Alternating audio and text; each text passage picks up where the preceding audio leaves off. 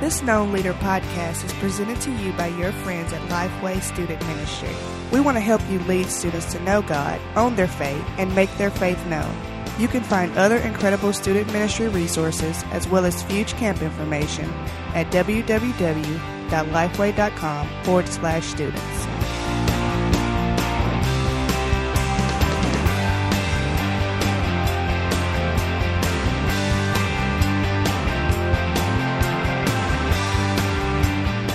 Welcome to another episode of our Known Leader podcast. I'm your host, Rick Prawl, and we are beginning a brand new month of study here with this particular session. This is a topic, it's called Purity Matters. We're going to spend the next 4 sessions talking about the topic of purity, and not just sexual purity, although that'll be a part of that. We're going to talk about purity as a lifestyle. And as you're looking, leaders, at this particular topic as we begin this unit, you see that this is a known study. Just want to highlight on the very front end, what we're trying to do with this study is help your students understand that living a life of purity can be an avenue for them to be able to share their faith and make their faith known. And so we're going to get into that as we get into these sessions and talk through this. As we begin this whole unit of study, I've got a guest in the studio with me, and as I have been for several of our other podcasts, I am at Centrifuge at Jeunesse Park up in Northern California area. And I've got Kelly here with me who's going to help me talk about this topic of purity. And I'm going to have Kelly just take a moment and introduce herself. Kelly, who are you? Hi, my name's Kelly, and I am a single mother. I have 3 teenagers. My oldest son is 18, my other son is 16, and my daughter's 14. I am a volunteer leader at Crossroad Church in Irvine. My heart and my passion is for the youth. Well, great. Kelly, I certainly appreciate you taking the time to help me talk about this particular topic. And, kind of as I said on the front end, we're going to talk for the next 4 sessions about this topic of purity. And our first question this week, Kelly, is why should I be concerned about living pure? And from the front end, as one of the developers of this unit, I just think this is really important for students to hear this message of purity, sexual purity for sure, but also just living a life of purity that honors God. Before we even get into these sessions and these topics and these life principles, from your point of view as a female youth leader, why do you think this topic's important for students? I think this topic is important not only for students but for everybody, because how you handle your purity can change everything about the way you handle everything in your life. Yeah. Well, we're gonna be kind of all over Scripture for this first session, leaders, and you'll notice that we do that from time to time. Sometimes we've got just 4 verses. This time we're in 3 different books, looking at a variety of Scriptures. Mm-hmm. We're going to start with 1 Peter chapter 1, verses 15 and 16, with this life principle that God calls you to it. God calls you to live pure. Kelly, as you look at those verses, what do you see there that helps us get to that life principle? Well, as you said, God calls us to be holy, so we need to be holy. As Christians, we're supposed to be striving to be like God, to be like Jesus. So it's important that we try our best to be holy. And as you work with students, Peter says in here to be holy as I am holy, coming from God. As you work with students, how do you help them understand what that means? What does it mean to be holy? It's very difficult for kids to grasp this concept, but really it's to be set apart, living for God, not conforming to the way the world thinks, but to really just to be set apart to do what God asks us to do. And for a lot of the students that we work with, why is that so difficult to live that way? Because we're enmeshed in the media, everything around us. The world tells us the exact opposite of what the Bible tells us. Everything is thrown at us.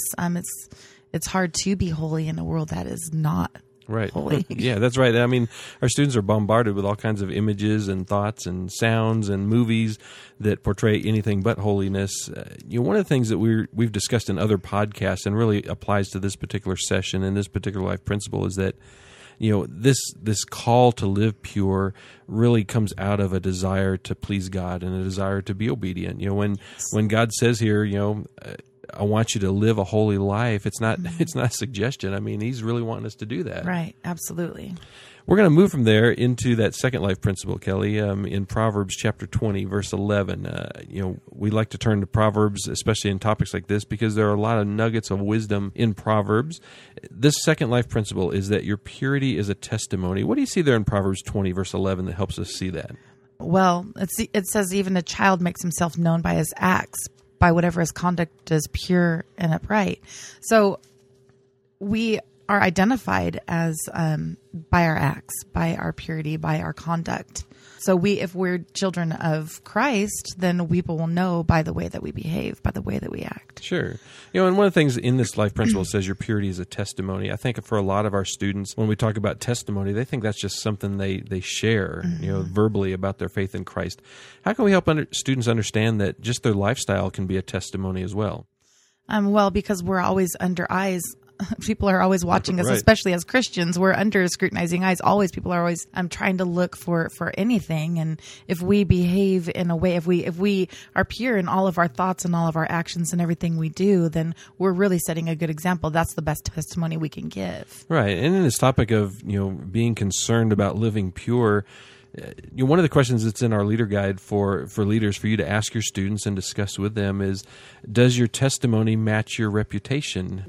Kelly, what's that mean to you? And how do you think students are going to respond to that question? That means a lot to me. If your passion matches your actions, then it speaks volumes to those that are around you. If you go around and you say don't do this or don't do that, but then you're contradicting yourself, then that's where the questions arise and people want to accuse us of being hypocrites and stuff like that. You don't want that. Reputation is really how you act as well as what you say. Right. And again, leaders, this is a great time to just kind of intersperse in here that, all these life principles can certainly be related to sexual purity, which is going to actually come, as a focus in the next session. But this whole idea of living pure and our purity being a testimony can also relate to, abstaining from alcohol and drugs. And, Yes. and as students see those things happening in their peers' lives, that it is a testimony. And as Kelly was saying, that, if students are walking around their schools, proclaiming Christ and saying, hey, I go to church, I'm a Christian, and yet their peers see them hanging out, Friday after school or, Friday night and they're drinking or whatever, that is a conflict in our reputations. And that's Absolutely. where that conflict comes from. We're going to move into that third life principle, Kelly, which I think really this whole idea, why should I be concerned about pure living? This is a big focus here.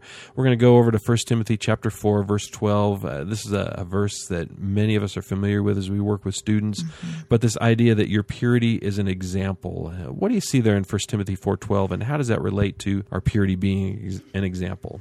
Well, it starts off by saying, don't let anyone despise you for your youth. And I think this is important for why we use it with our youth is because it specifically states, Right, don't let anyone despise you for your youth. But I think that people have an expectation of kids that they're supposed to be rebellious. They're supposed to go off. They're supposed to be able to experience life. And I think that we need to emphasize that it's not, that they are able to live a pure life. Just because they're young doesn't mean that they have to be wayward. Right. This is a really important verse. I think it will really help the kids to be able to understand that they can, no matter where they're at, they can live a pure life. Well, and that example obviously is an that purity being an example to their peers. I mean, that can also be an example to their parents Yes. that may not know Christ. It can be an example to their teachers, to their bosses.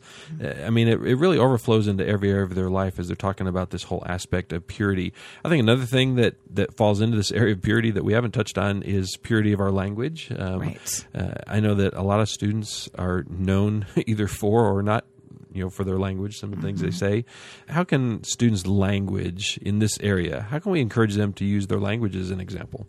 As it's very difficult for the kids nowadays, in any days, because they're with their peers. Their peers are their biggest influence, and from my own personal experience with my own kids, growing up, my boys played football, and Yeah. we know how the football talk is in the Yeah. locker rooms and stuff. And even being around them, just going to watch them play football, I hear it all the time coming out of these kids' mouths. And it's important, the kids, they know who the Christian kids are because they try to keep themselves in line, but they slip up once in a while. But it's really important that they try their best to keep their speech Yeah, and pure. that is a great example of the sports and locker rooms. As I've coached students, that is a big hurdle for a lot of our Christian kids. And leaders, that's one of the questions in our Wrap It Up section. What makes it hard to live a pure life? And really explore that with your students in all these areas: language, media, things that they're watching, things that are coming in their lives, sexual purity. Just discuss that question. What makes it hard to live a pure life? And then recognize that there in the student materials, we do have some help to some guidelines that we can give to students just to give them a practical list of ideas of ways to live a pure life in front of their peers.